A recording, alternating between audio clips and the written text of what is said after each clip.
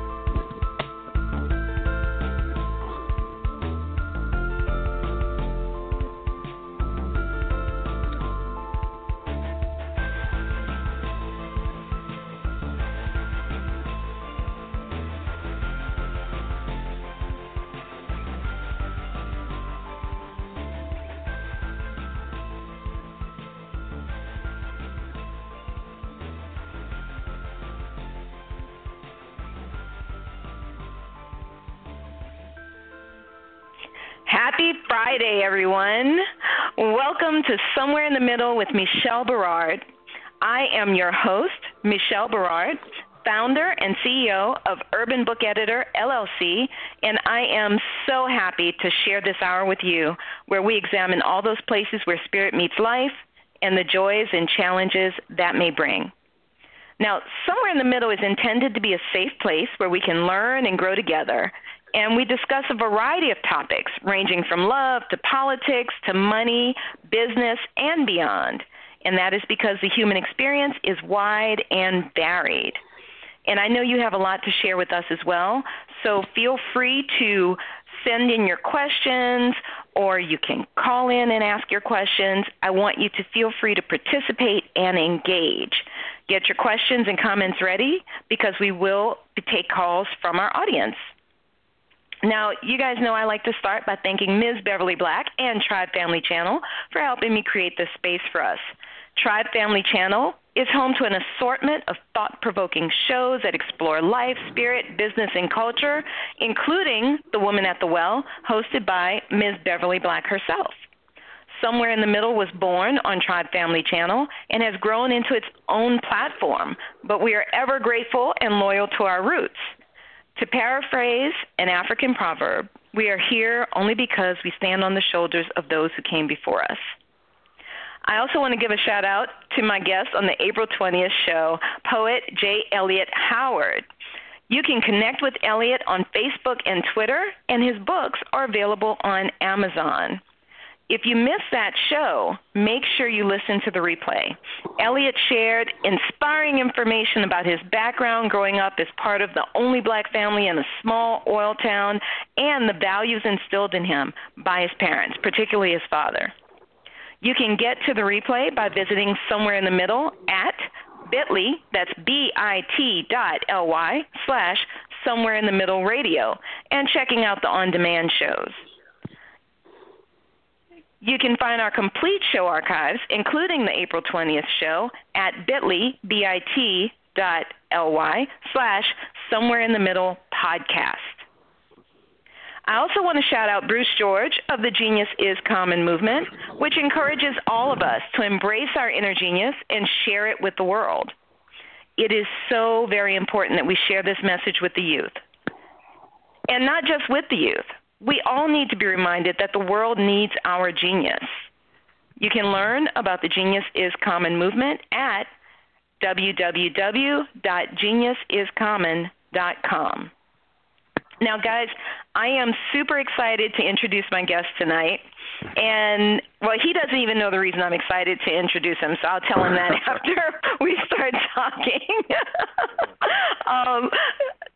Glenville Ashby PhD, is an emotional intelligence thought leader, life coach, author, journalist, syndicated newspaper columnist, wellness counselor, and lecturer. Dr. Ashby is a certified Qigong instructor who studied under Grandmaster, I hope I say this correctly, Zhu Tingzhi? Mm-hmm. Mm-hmm. Mm-hmm. Uh-huh. And Tingzhi, yes. okay. Yeah. And Sifu Tina Zhan? Yes. Zhan? You're correct. Yeah. Is that correct? Oh, okay, I did okay. He's a wellness consultant at the Harlem Nursing and Rehabilitation Center, a master Reiki practitioner, a certified meditation instructor, an initiate in the Ifa tradition.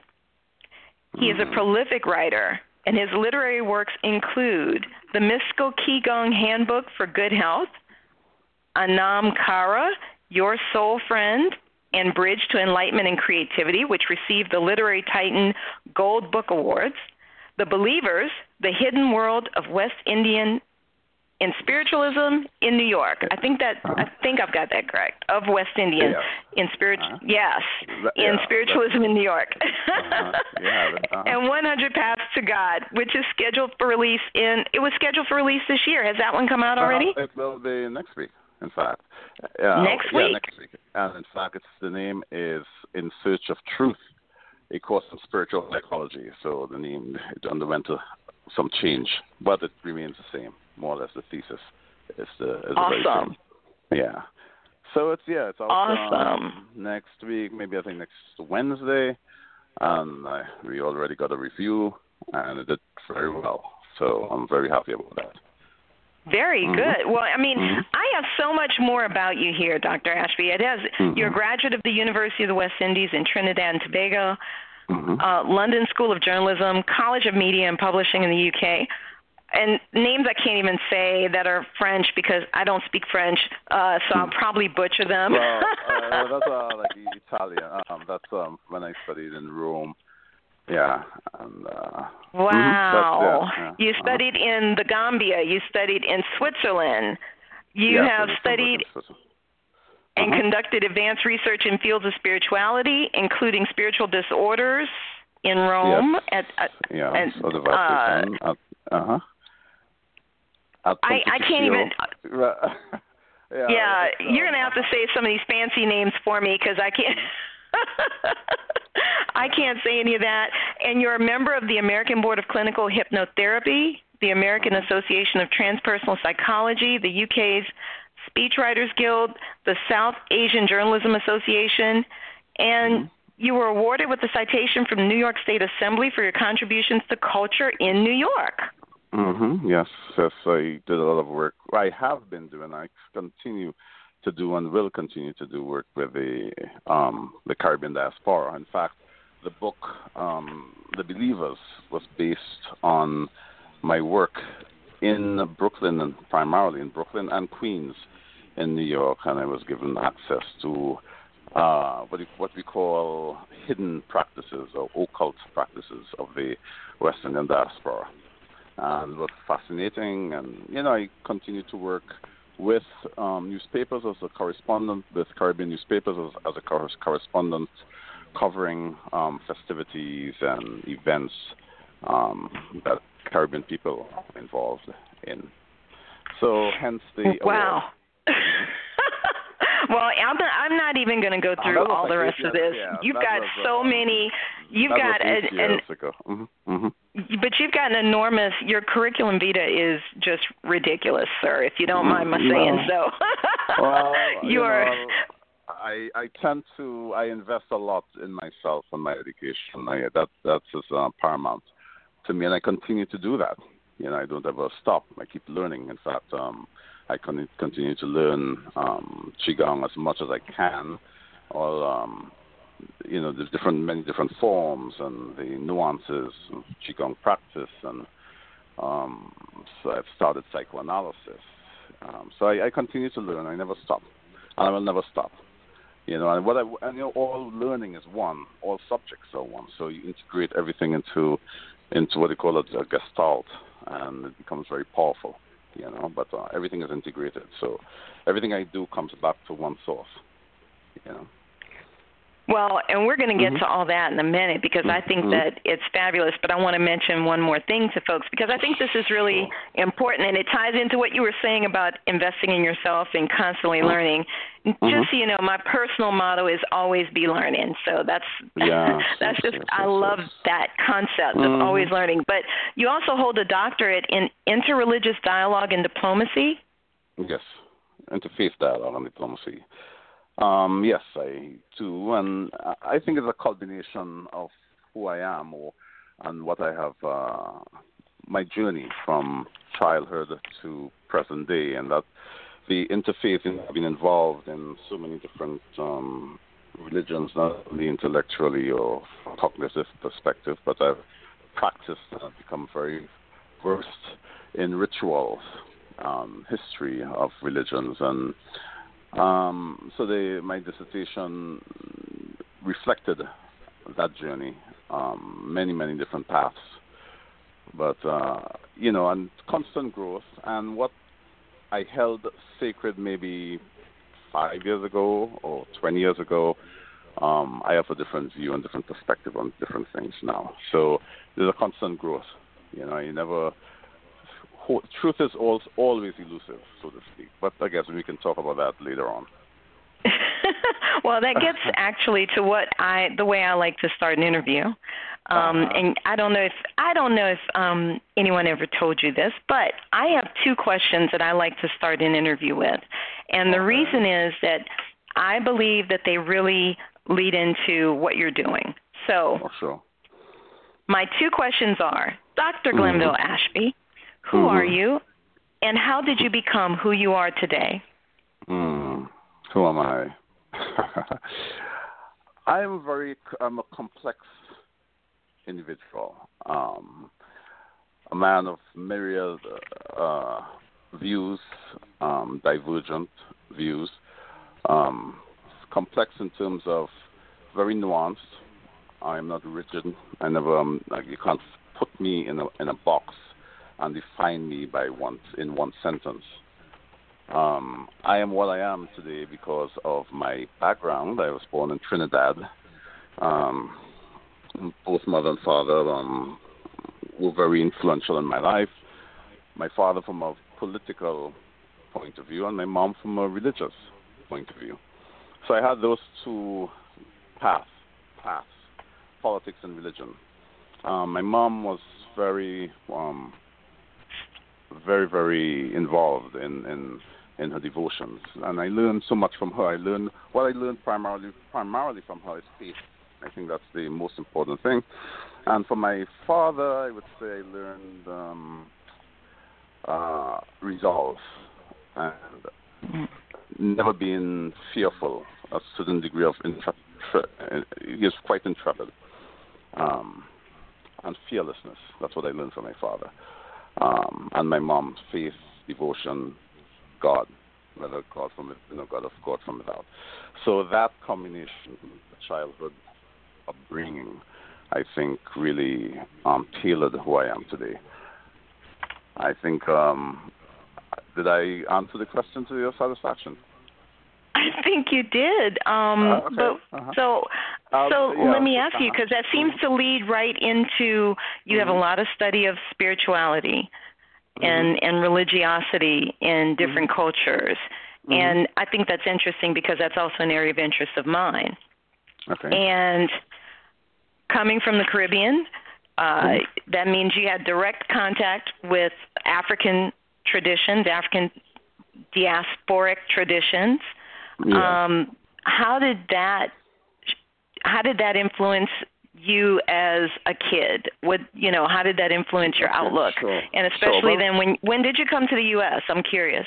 Okay, I came when I was 26, 27 when I came to the U.S. Okay.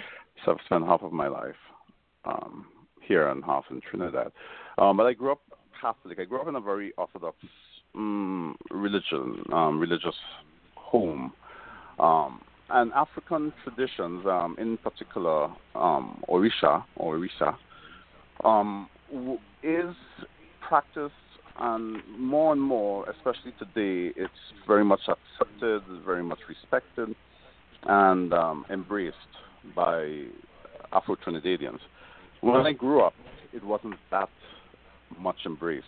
There was still a lot of taboo and stigma in things African. Yeah, and so of course we had the influence of I would say Venezuela had our influence. You have, of course, Santeria, and you have Cubano, the Cubano religions, etc. But Trinidad, more than any other English-speaking country, embraced the African traditions, Yoruba in particular. So, in my teens, I started moving away from the Catholic faith and started exploring more and more my roots, so to speak. But it took me to the countryside in Trinidad. I was teaching then. I was 21, and I sought a Babalawo, someone who was versed in the traditions of the Yoruba traditions. And I got initiated, etc., and I learned a tremendous amount from the elders about my culture. And then I moved on. When I say moved on, I also explored the East Indian, what we call the East Indian culture, Hinduism, in Trinidad also. And I was blessed to have met Pandit Bharat, and he took me under his wings, and he taught me a whole lot about Hinduism, the theory and practice. And in fact, I became what they call an assistant pujari, like an assistant priest. So at the tender age of 23, I actually spent a lot of time in the mandir, in the temple, learning a lot about Hinduism. And then I compared both the traditions, Orisha and Mother Kali form of worship of Hinduism, and a fascinating comparative study of the two. So Trinidad, as a diverse country, very, very culturally diverse, affords someone, a searcher, a seeker, it affords that person a whole lot. You have, you have Hindu tradition, you have Islam, you have African traditions, you have the Catholic faith, you have the indigenous religion of the Spiritual Baptists, which is very syncretic with strains of African and Christianity. So it's a wonderful place to learn culture, to learn religion, to explore and to experience. So that is what Trinidad has given to me, and it's something that is indelible, and it's something that really shaped and fashioned who I am today. So how did that worldview of which was obviously very eclectic, coming from that background and being a seeker of knowledge, spiritual knowledge in particular, spiritual understanding in particular, how did that color your view when you came to the U.S.? Good question. I think, for one, the U.S. offered its blend of spirituality.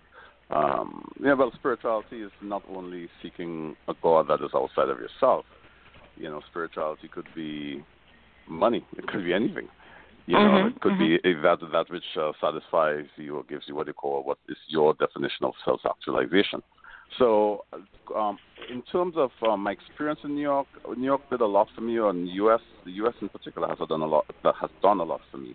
I joined the U.S.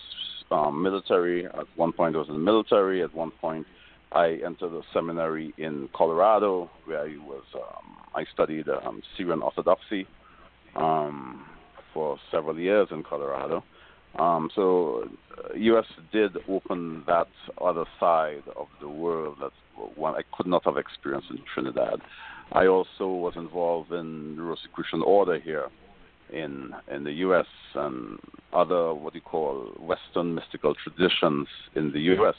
And of course, the diaspora, what we did with our culture, we brought it to Brooklyn in particular and in Queens, and it allowed me from a journalistic perspective now to write about what I already knew, but through the perspective of the Caribbean diaspora, so to speak. And that is what I covered in my book, The Believers. It is in New York also that I had the opportunity to travel, to go to to Switzerland to study, and also to the Vatican on 2 occasions to study. I think my work as a journalist in New York opened those avenues, those doors for me, especially abroad in Europe. So the whole world was my canvas, so to speak. The entire world is my canvas. So I like a sponge. I take as much as I can from every experience. So, what would you say is? I mean, is there a common thread that you're finding among all of these traditions? For myself, I find that there's a common thread amongst the traditions that I have looked at. I grew up Catholic in New Orleans. I went on to initiate in Haiti, and I've studied the Hindu tradition a bit. I kind of dabble here and there in different traditions to learn about them, and I see some common threads. What would you see? Do you see common threads, and if so, what kinds of common threads are you seeing? Well, the thing is, no religion evolves. Every religion has evolved out of through economic and political situations. That's why you have the term acculturation and enculturation. So there's a religion doesn't just evolve or emerge in a vacuum. So obviously there will be what you call commonalities among the different religions. I like to divide religion in terms of exoteric, which I'll define as rituals and ritualistic, and esoteric. And in the esoteric aspect of all religions, that is where the common thread is. Let me explain that. For example, in Islam, I would say the esoteric aspect of Islam is Sufism, Sufis. You can be Catholic and be a Sufi, and you can be Hindu and be a Sufi, because the emphasis is not on objects or liturgy. The focus is more inward. It's internal. The same with Christian mysticism. If you study Saint Ignatius of Loyola and his 30-day spiritual exercises, you can take that, and if you're a Rosicrucian, you can identify with that. Or if you are what you call a sadhu or a rishi of Hindu background, you can identify with Christian mysticism. You can identify with Sufism. So what mystics do in every religion is they shed the rituals, they shed the language, and they rely on the internal experience through meditation and through what I call self-mortification. And by self-mortification, I mean self-abnegation and destroying the body. When I say destroying the body, it's through fasting or starving the body of stimuli. For example, when I was I stayed at a nunnery when I was at the Vatican, and I stayed there for a while, and without television, the internet, and all that stuff, all that stimuli that tends to draw us and inhibits our ability to explore within. That's why silence is so necessary. Once there is silence, we look inward and not be distracted by outside stimuli. And that's the goal of the mystic, and that's the goal of the mystic in every religion, and that's the common thread is mysticism, I would say. Would you say that? The common thread is I hadn't broken it down in that way. Yeah, one can break it down by saying, all right, when I see the liturgical practices of Catholics, I see the similarity in Hindus. For example, they light the Daya. That's a light that the Hindus use. And they say, well, the Catholics light a candle. So there are similarities. They use light. The Hindus, of course, the Catholics may ring a bell, the same as similar in Buddhism or in Hinduism. There's the bell. What's the significance of the bell? What's the significance of lighting a candle? What's the significance of chanting, where you find in every religion? So you can say you can identify these commonalities.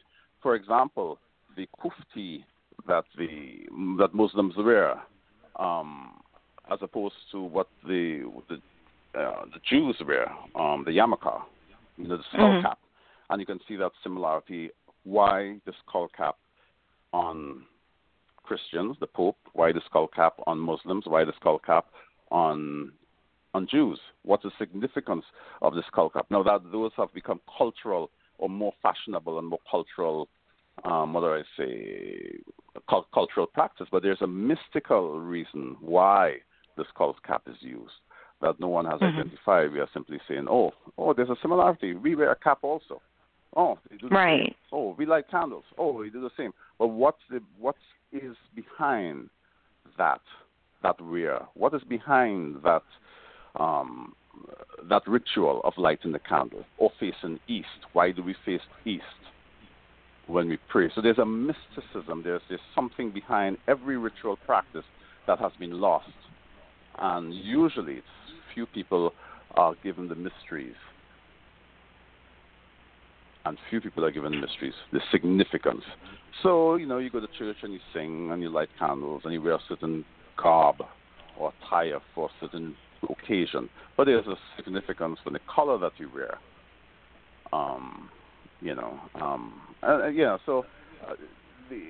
The mysteries are usually kept. Sadly, even now, the priestly class are not aware of those mysteries. They simply hold on to the rituals, and that is it is interesting, but it's also what has divided us as a people, the ritualistic and the traditions. So we hold on to traditions and we say, all right, you know what, I am from so-and-so tradition, so you should not mix with someone from another tradition, although you see certain similarities. And it is the exoteric aspect of religions that have caused all the schisms and the chaos and the internecine fighting that you see in the world today. The traditions, because we are looking at each other through different prisms. We see each other, we see a different color, we see a different ritual, and we say we are different. But behind the color and behind the ritual is spirit, and that spirit is in every single one of us, and that is the commonality. And once we get to that commonality, then we realize how trivial and how very dangerous sometimes exoteric religions can be, and it can be exploited, and it has been and will continue to be exploited. The differences that we see with our eyes, not the spirit behind it. Well, and I'm curious because you initiate into Ifa, and in my experience with the ATRs, the African traditional religions, there is a great deal more of passing on of knowledge to the people who initiate. Obviously at different levels, depending on how you initiate, because there are different levels. But it seems like there is more of an effort to share that knowledge. So, and of course, in Haiti, I don't know about other countries, but in Haiti, I noticed that some things can differ from house to house. Right? But the basic concepts end up being the same, and that information is passed down. What do you find with Ifa?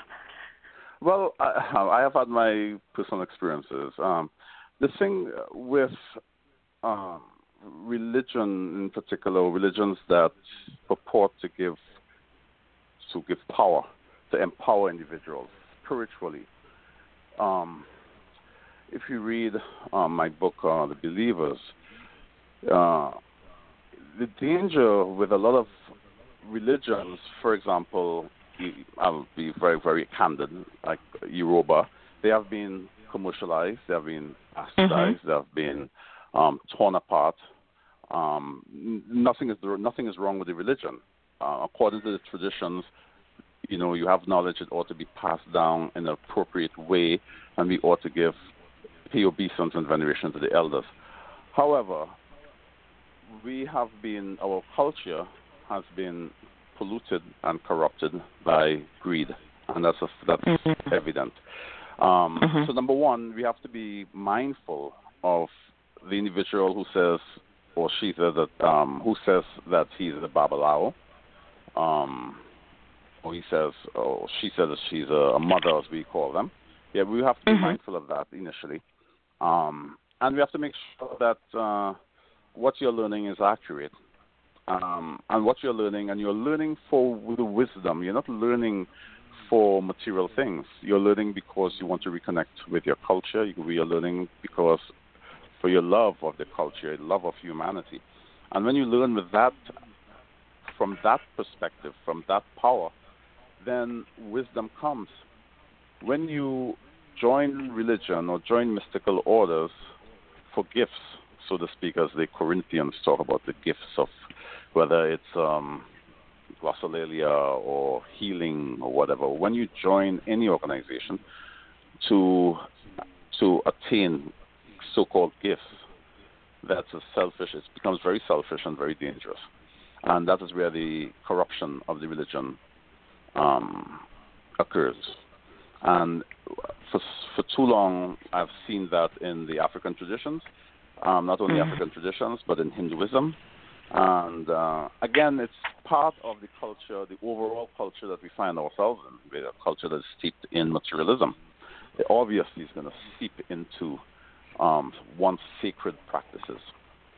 So I'm not knocking any one faith. You look around, whether it's in India, the so-called or self-styled godmen have been arrested in droves for a lot of, inappropriate, unethical practices. And worse. Really? Yeah. So we have a problem. We have a problem where the religion now is highly questionable, and religious leaders, etc. So we have to be very careful and very we have to be very careful and make sure you do your due diligence before you approach anyone seeking knowledge and information. Because it's right. Sorry. No, go ahead. No, yeah. So I've seen it done. We have to understand also that especially in the African, in the African traditions, you have to look at religion vis-a-vis economics, vis-a-vis marginalization. A number of individuals who are in the diaspora, and let me rephrase that. The spiritual leader in the African tradition is the politician, the economist, the priest. He or she is everything, and that person wields tremendous power. And as a result of that, disseminating information becomes a very tricky thing. Like every other religion, are you going to disseminate to any and everybody, and in so doing jeopardize your standing, your economic standing? A lot of individuals have used spirituality also to gain power within their little enclave.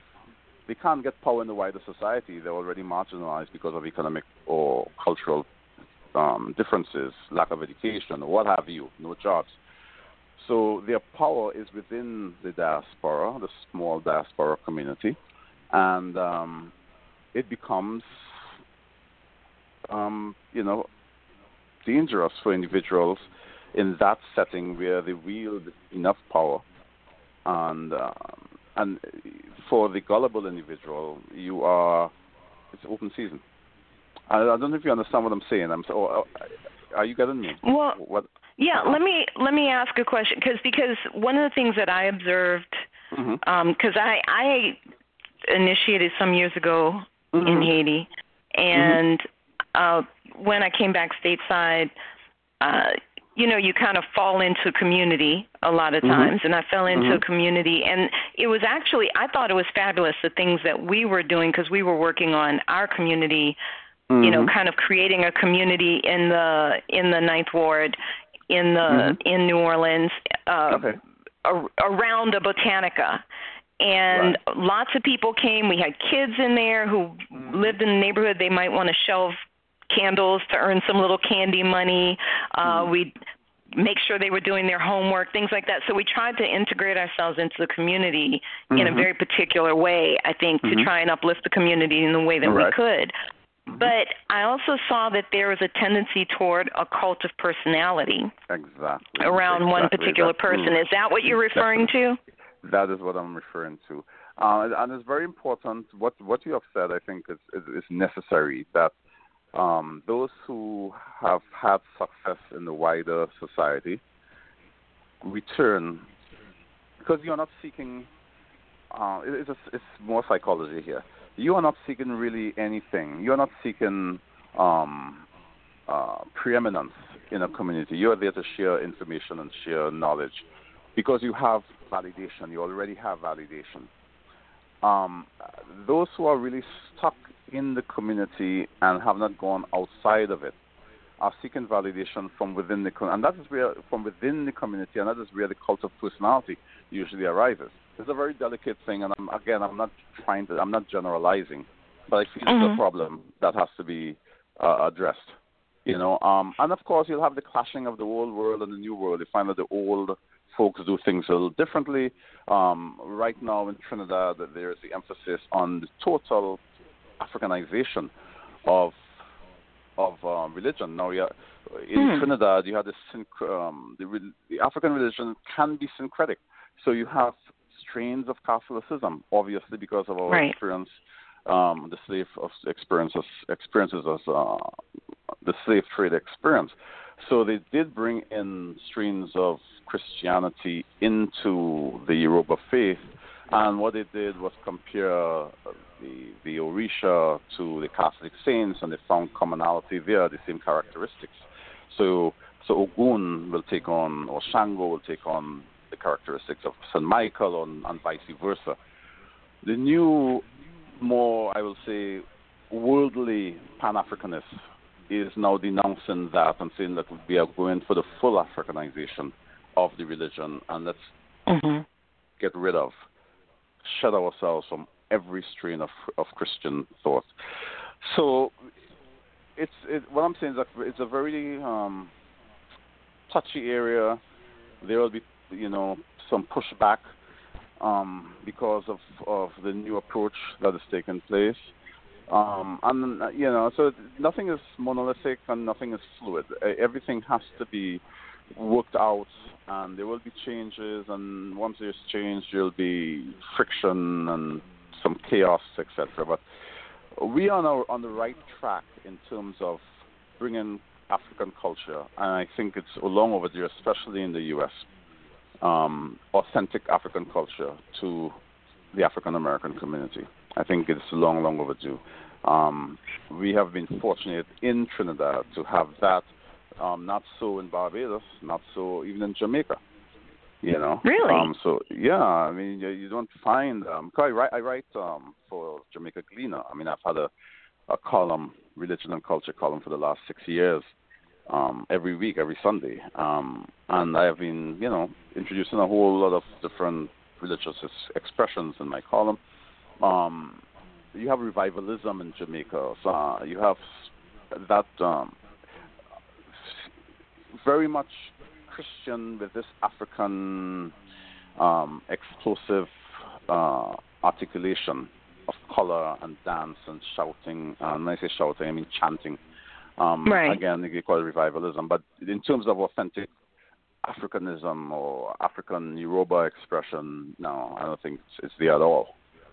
I'm going to push back on. I'm going to push back on the need for that to some extent, and I'm going to tell you why. Because I think that just as religion evolves for other reasons, obviously religion and spirituality evolve because of migration, whether forced or not.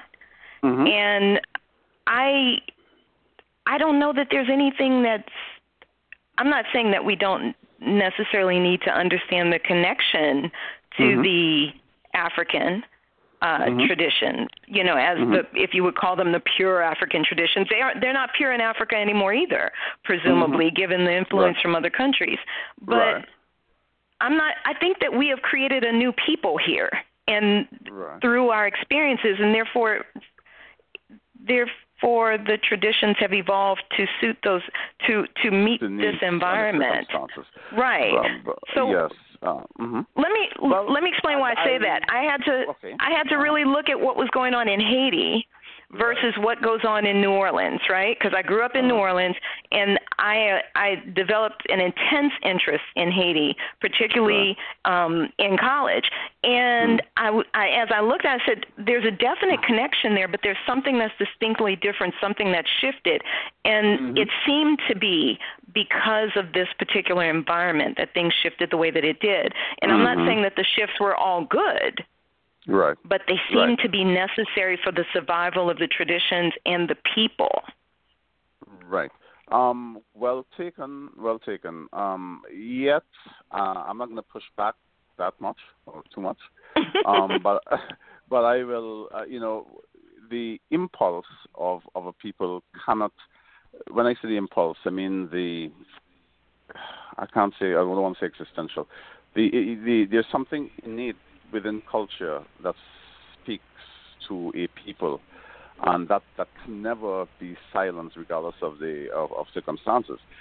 We could have said, in Trinidad, that the circumstances is such that we have forged a Trinidadian culture. Yes, we have.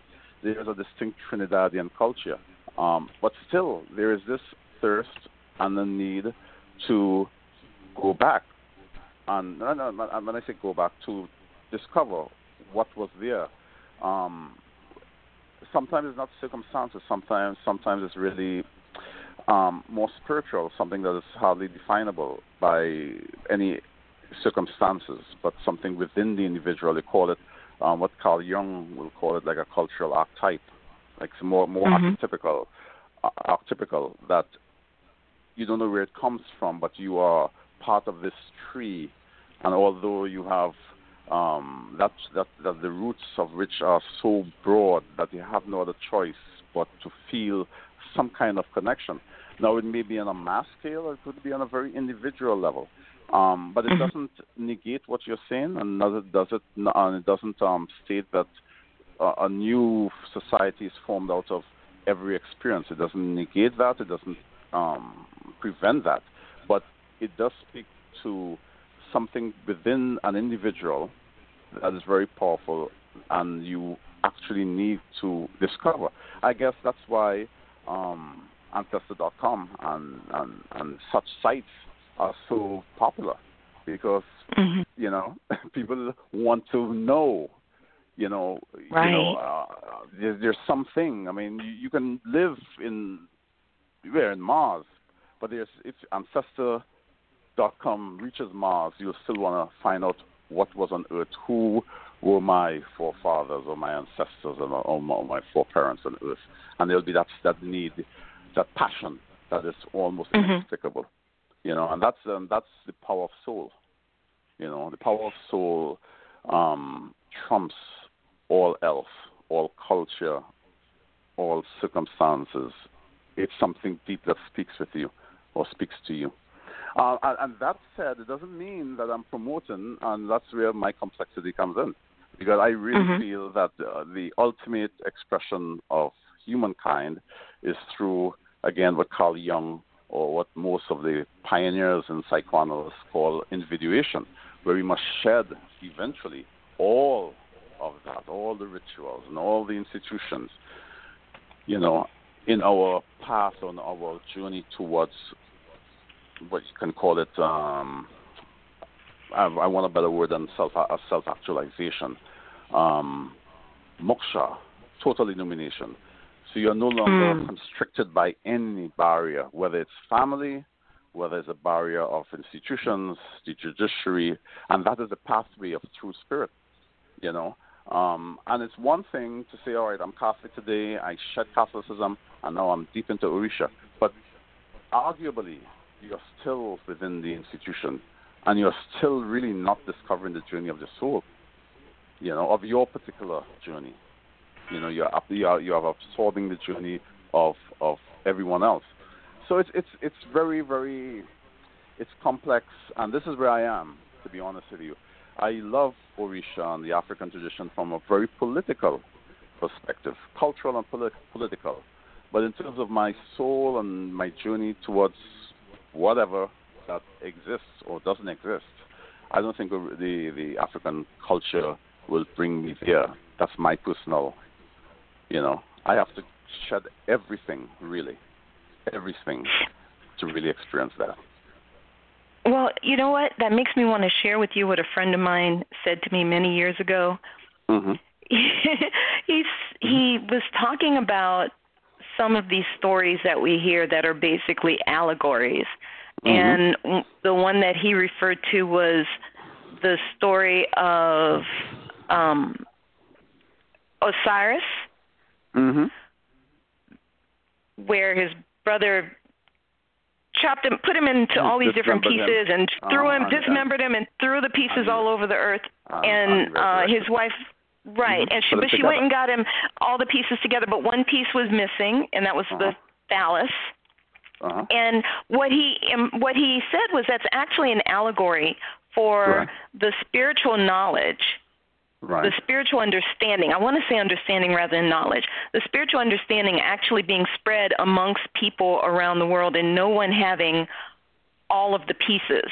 And even if you put all of those pieces together, there would still be something that was elusive to us in terms of our understanding.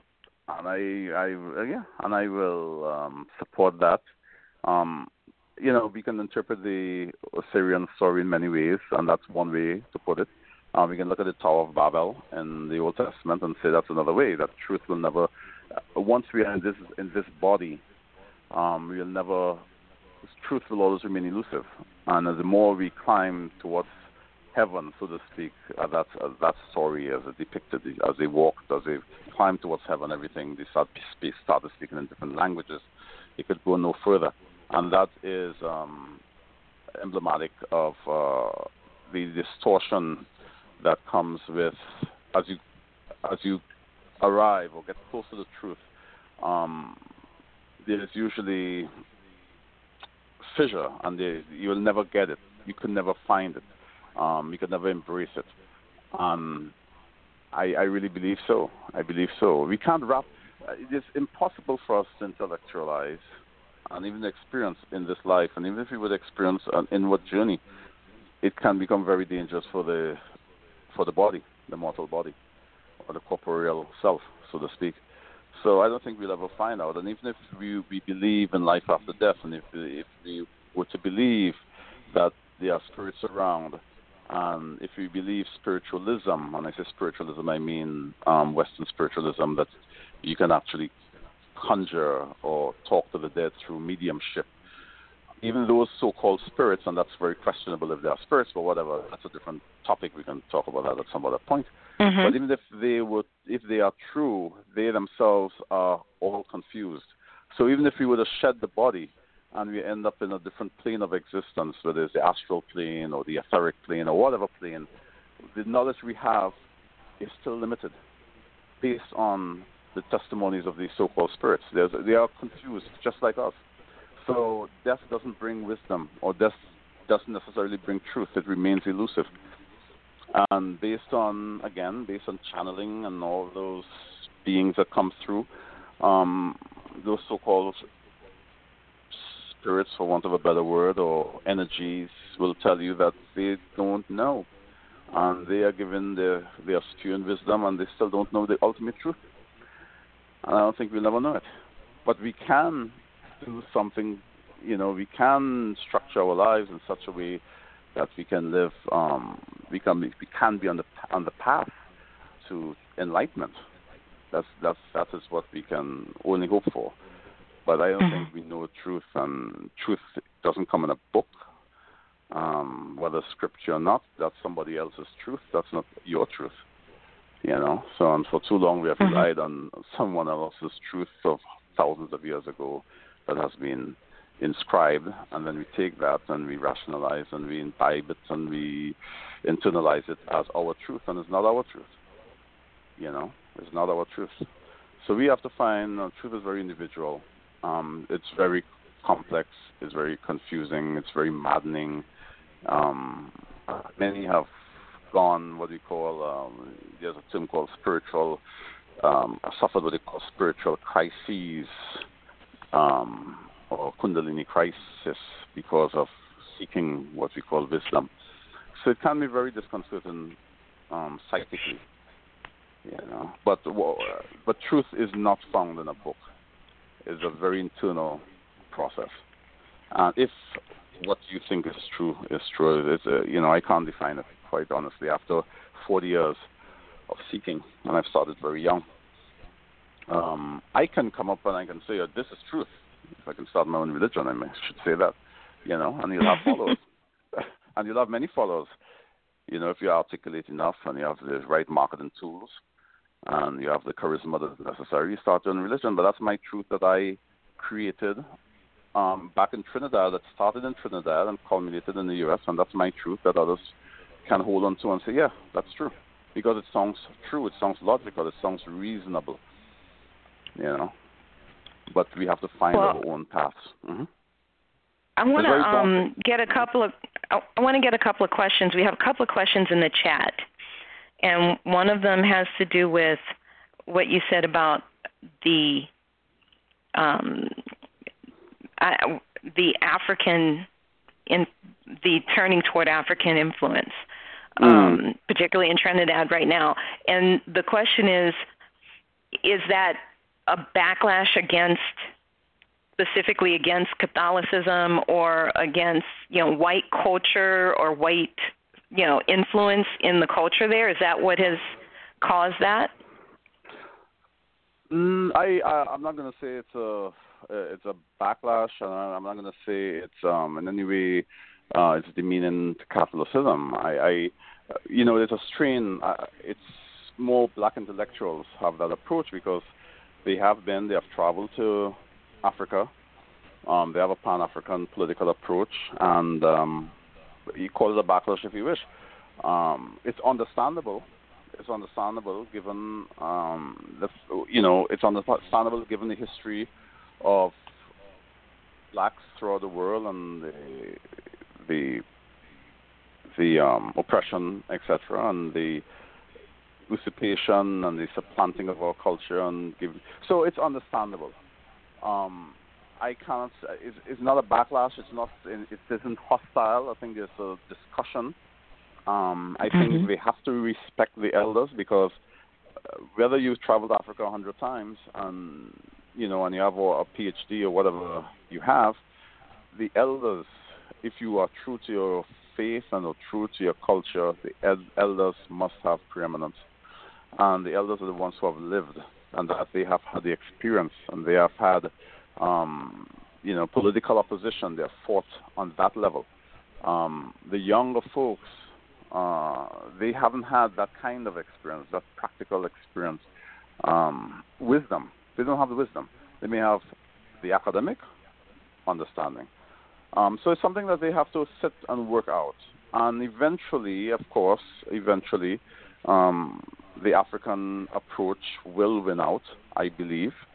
And it all depends on, it's a politics and economics, I believe. But the elders cannot be negated or marginalized in this process at all. Gotcha. Mm-hmm. We have another question, and that question had to do with where you say truth is individual. Mm-hmm. And the question is, if truth is individual, where does that leave us as a society? Because there has to be some unifying truth in order for society to stand, doesn't there? Right. Okay, that's a good question. I wrote an article, Ethics and Morals. If we look at ethics and morals and compassion and love, those are inbuilt. I mean, science has now proven that there's a compassion gene. You look at the Czech Republic. You can call the Czech Republic the atheist capital of the world. They're very proud of their agnosticism and their atheism. Like 75% of the people, the individuals, don't believe in God. Yet, they do not have a problem with crime. They do not have a major problem with corruption that we see in so-called God-fearing nations. And I'll be very frank with you. Trinidad boasts of being a God-fearing nation, and so is Jamaica. And we have the country, a small country riddled with ethical issues and with crime. It's revolting. So our society has to stand and will stand based on ethics of a person. Confucianism is based on personal responsibility to society, to family. Those things are really ingrained and can be instilled. And not only can be instilled, they are already within us. Compassion is already within us. So society will stand. And it doesn't need a truth based on religion. It doesn't need a religious truth to stand. Okay. Okay. So they don't have much of an issue with crime in the Czech Republic. They don't have much of an issue with crime. Interesting. No, they don't have you go to the the US, and when you say crime, you mean street crime, right? Like street crime, people bonking you on the head and taking their stuff. Exactly. Okay. Even drug-related offenses are based of petty theft and stuff like that. Again, you look at the founder of the Czech Republic, and you'll realize he was more into what they call ethics and the morals.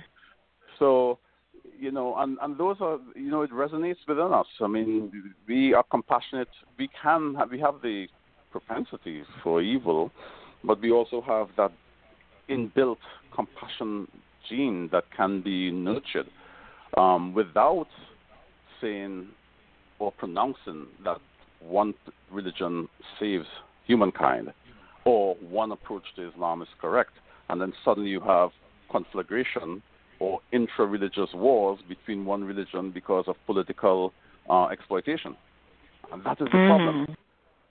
So truth in society is very possible, it's very, very real. You can't exploit compassion. You can exploit religion.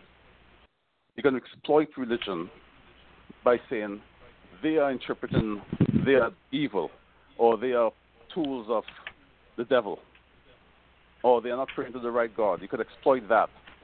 And they have, so many leaders have done so in the past. But you can't exploit compassion. You can't exploit love.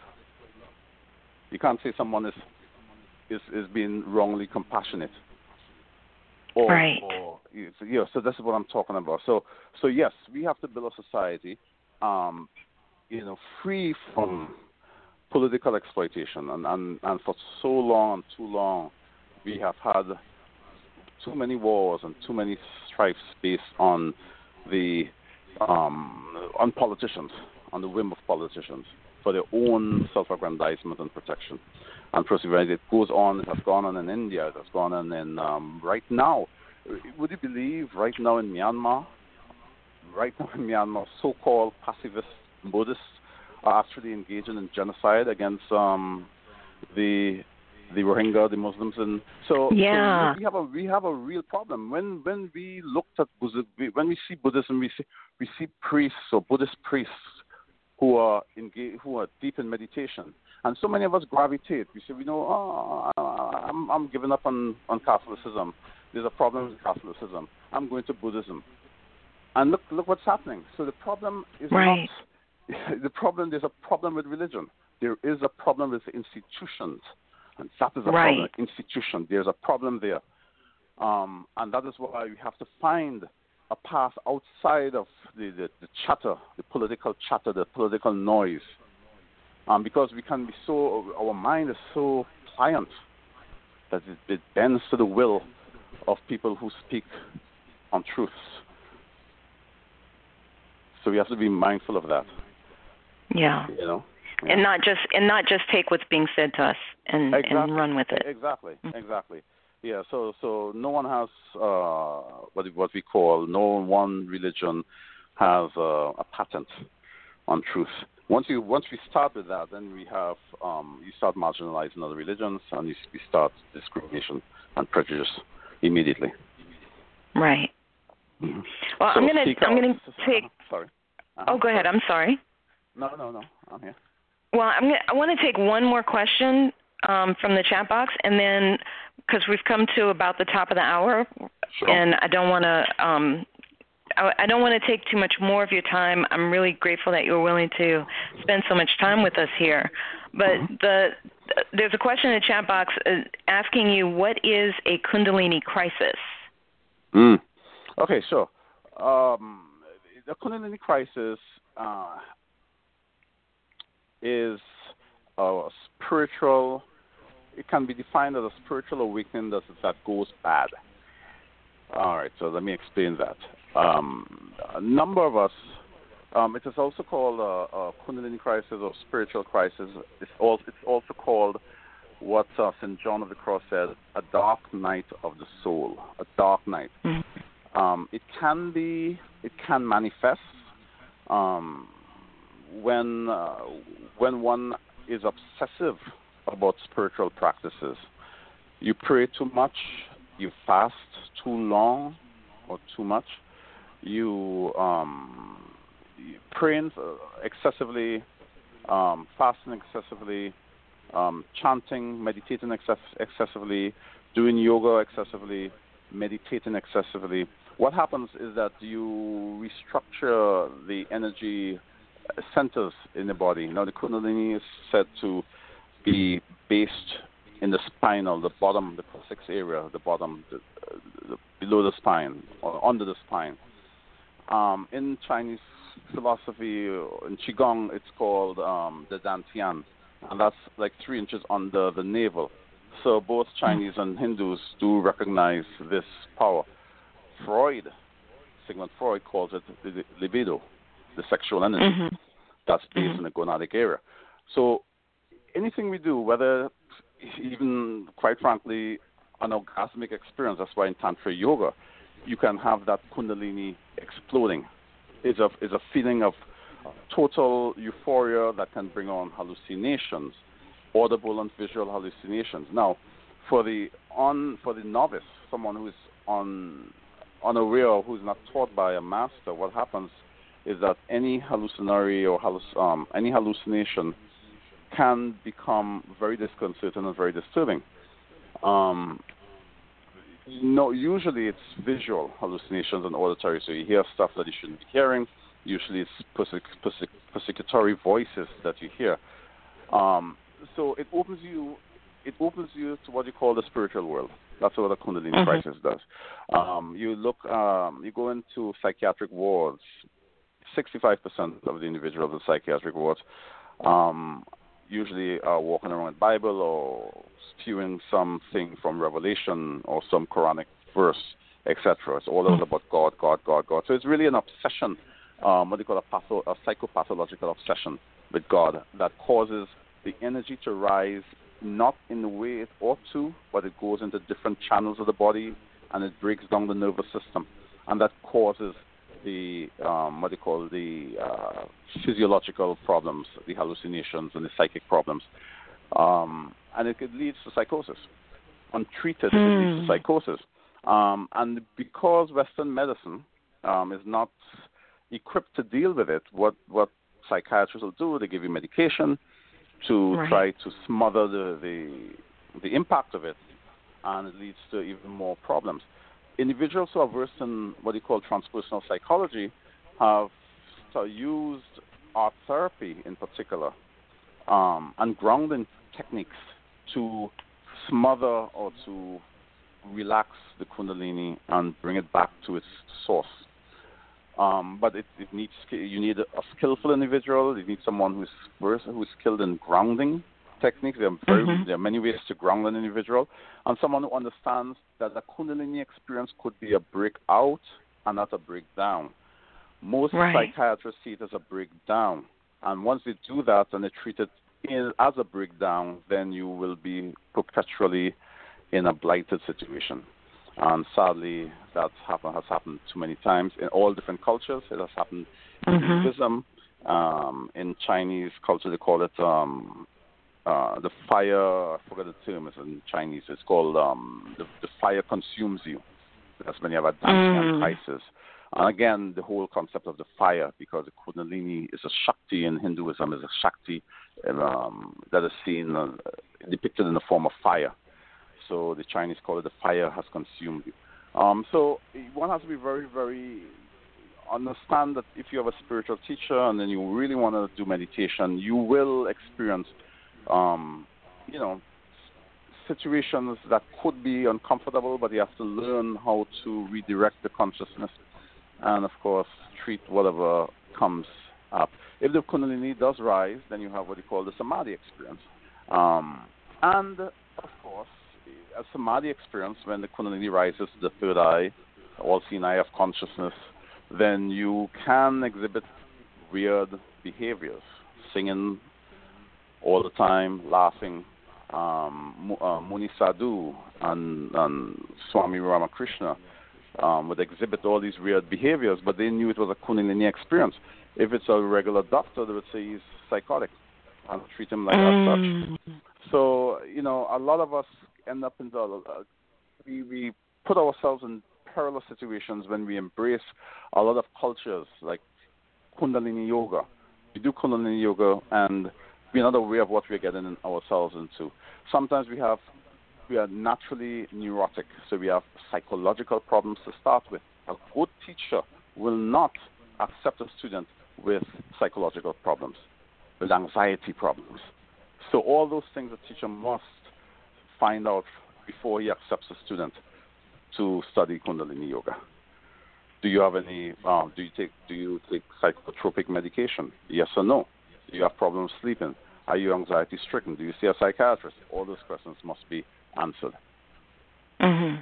Yeah, before but you Christian saints experienced it. Like, again, as I said, St. John of the Cross, John the Baptist experienced it. One can argue that St. Paul on the road to Damascus had this Kundalini experience where he saw a vision. Most of the visions, the biblical visions, are because of the Kundalini experience. That's why, again, it's their experiences.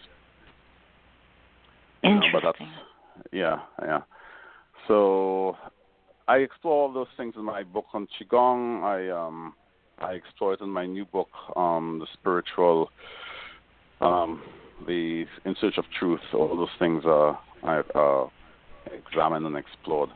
So, this is a long road.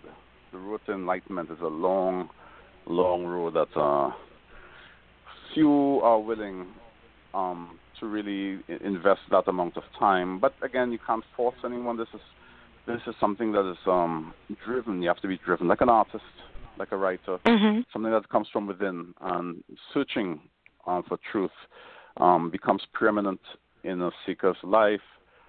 Everything else is plays second fiddle. Everything else is in the background. This is, and well done, it brings a lot of, it's immensely rewarding because there's a certain peace of mind, and you are no longer a slave to, or you're no longer a tool of or puppet of what goes on around you, of all the chatter, the noise, and groupthink becomes a thing of the past, a validation from the group or in the group. You become your own person, so it's very rewarding, and you have that insight. So I'm not going to give it up for the world, not for Powerball, anything, yeah. Very good. Well, that's good because we need more books. We need more of your wisdom out there. So thank you so much. And we've already come past the top of the hour, but what do you have going on that you want our listeners to know about? Okay. Well, my book, In Search of Truth, should be out next week. In Search of Truth, a course in spiritual psychology, that is scheduled to be out next week on Amazon. I'm keeping my fingers crossed. The other book is Anam Cara, which came out last year, and that won the award. And it's also in audiobook format. It's called Anam Cara, Your Soul Friend and Bridge to Enlightenment and Creativity. And that's an audiobook. So whether you're in your car, or you're cleaning in your house, or washing the dishes, you can have Anam Cara in the background. A wonderful book. It's really, really one of the best. And of course, the classic is The Believers, which explores subjects or topics like voodoo and Orisha, Santeria, Palo, and Cuba, and all that other good stuff, So. Very good. And you can also read my column in Jamaica Gleaner Weekly, or you can go on to GlenvilleAshby.com, GlenvilleAshbyJournal.com or GlenvilleWellness.com, or you can just Google me and Google Glenville Ashby, and everything will just pop up, and you can do some research on me there. So thank you so much. Awesome. Well, let me ask you this, too. How can people connect with you? Can they connect with you on social media? Yes, I'm on Facebook. I'm on Twitter. Facebook, yes. On Twitter, LinkedIn to some extent, but more so Twitter and Facebook. And, you can email me. Do you give your email out? Since it's already... If you want to, it's your email. Of course. No, well, I mean, everyone gets a ton of mail based on my columns. So if anyone wants to get some more information, they can email me at GlenvilleAshby@gmail.com. Awesome. Okay. Very cool, Dr. Ashby. Thank you. Thank you so much. Thank you so much for joining me on Somewhere in the Middle with Michelle Berard. It's been fabulous. Yeah, thank you. Appreciate it, and good night. Bye-bye. Okay, guys, that's our show for this week, guys. You can reach me online at urbanbookeditor.com or on Facebook and Instagram as Urban Book Editor. So you can send me a note. I'd love to hear from you. Feel free to send some topics you'd like us to cover on the show. And again, a big, big shout out to Beverly Black, Tribe Family Channel, and all the members of Tribe Family Channel. It is a pleasure and an honor to be associated with her and that great family of programs. Make sure you guys tune into the show on May 18th. And you can find us every other Friday at 5 p.m. Pacific, 6 p.m. Mountain, 7 p.m. Central, and 8 p.m. Eastern at bit.ly/Somewhere in the Middle Radio. You can also find us at bit.ly/Somewhere in the Middle Podcast. Let's continue the conversation. You guys be good, stay mindful, and remain prayerful. Peace and blessings, y'all.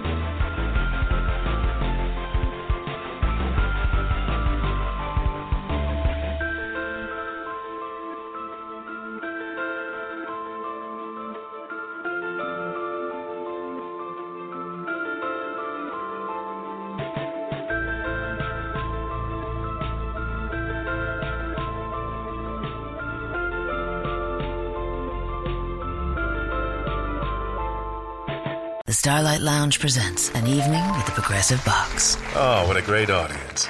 Let's dim the lights for this next one. Oh, too much. There it is. Gotta get things just right. Like Progressive's Name Your Price tool. Tell us what you want to pay, and we help you find coverage options that fit your budget. And now, the mood is right. Wait, the lights are back on again. Trudy, can you?